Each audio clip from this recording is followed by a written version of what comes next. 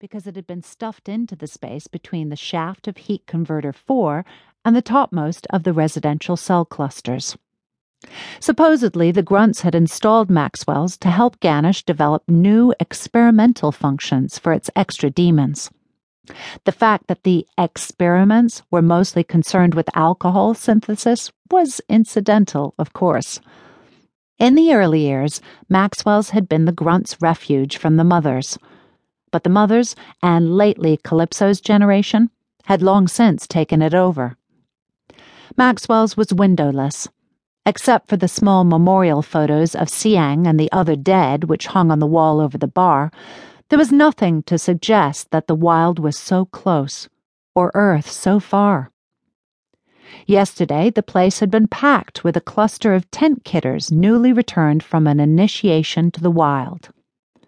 The mothers indicated their disapproval of the venture by avoiding the party, but everybody from the younger generation seemed to be there, enviously having a grope and a sniff and finding out what the wild was really like. Maxwell's demons were distributing alcohol freely, and since one of the witch doctors had broken the child's security lock on the Earth History Archives of Ganesh, the demons were also producing a menage of officially prescribed sounds and images of Earth to adorn the walls and air. She had spotted Markson sitting bolt upright on one of the sofas that invited you to sink into it and never get up. To one side of him, a lazily copulating trio practically had their feet in his lap. To the other, Lexay, the Met expert, was having his nails manicured by an enormous grunt called Stash, who in turn kept breaking off to cackle at the attempts of 2 witch doctors to waltz, aping the Fred and Ginger 2Ds projected from archives, courtesy of Roger the Friendly Demon. No one was wearing much clothing, and at least 3 different kinds of music competed for dominance. Yeah, there was Azamat Markson, his interface covering his eyes, and his bland mouth curving ever so slightly towards something not quite as expressive as a smile. He might well have belonged to a different species from the small-boned young people who surrounded him, for all the interest he showed in the action. Calypso felt sorry for him. Even for a grunt, his social skills were dodgy at best. And Calypso knew from direct personal experience that Azamat's inner life was not exactly rich either, despite all the time he spent faced with Ganesh.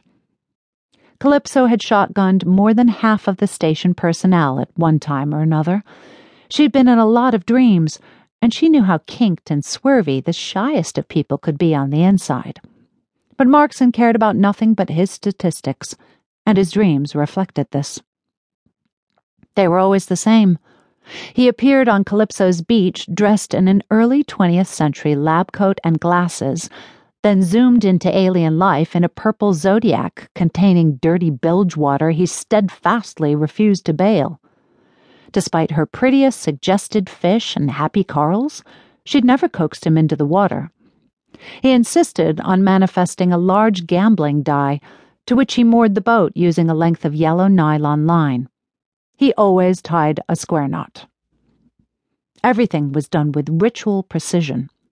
He stepped through the number 2 side of the cube and emerged into a huge museum vault lined with locked wooden drawers and smelling of feathers and Lysol. He took out a huge ring of keys and unlocked various drawers. He put glass vials into some drawers, removed them from others. Sometimes he looked at something through a quaint, low-powered light microscope. He consulted the notes he'd written in a small leather book he kept in his breast pocket. Then he would go to a roll-top desk and write things down with a fountain pen and blotting paper. Sometimes on the blotting paper she glimpsed mathematical notations so complex she was disinclined to scrutinize them. The one time she'd dared open a vial and look inside, Ganesh had gone all stiff and official on her. Discontinuity, no translation available. "Hey," she protested, "I'm the shotgun.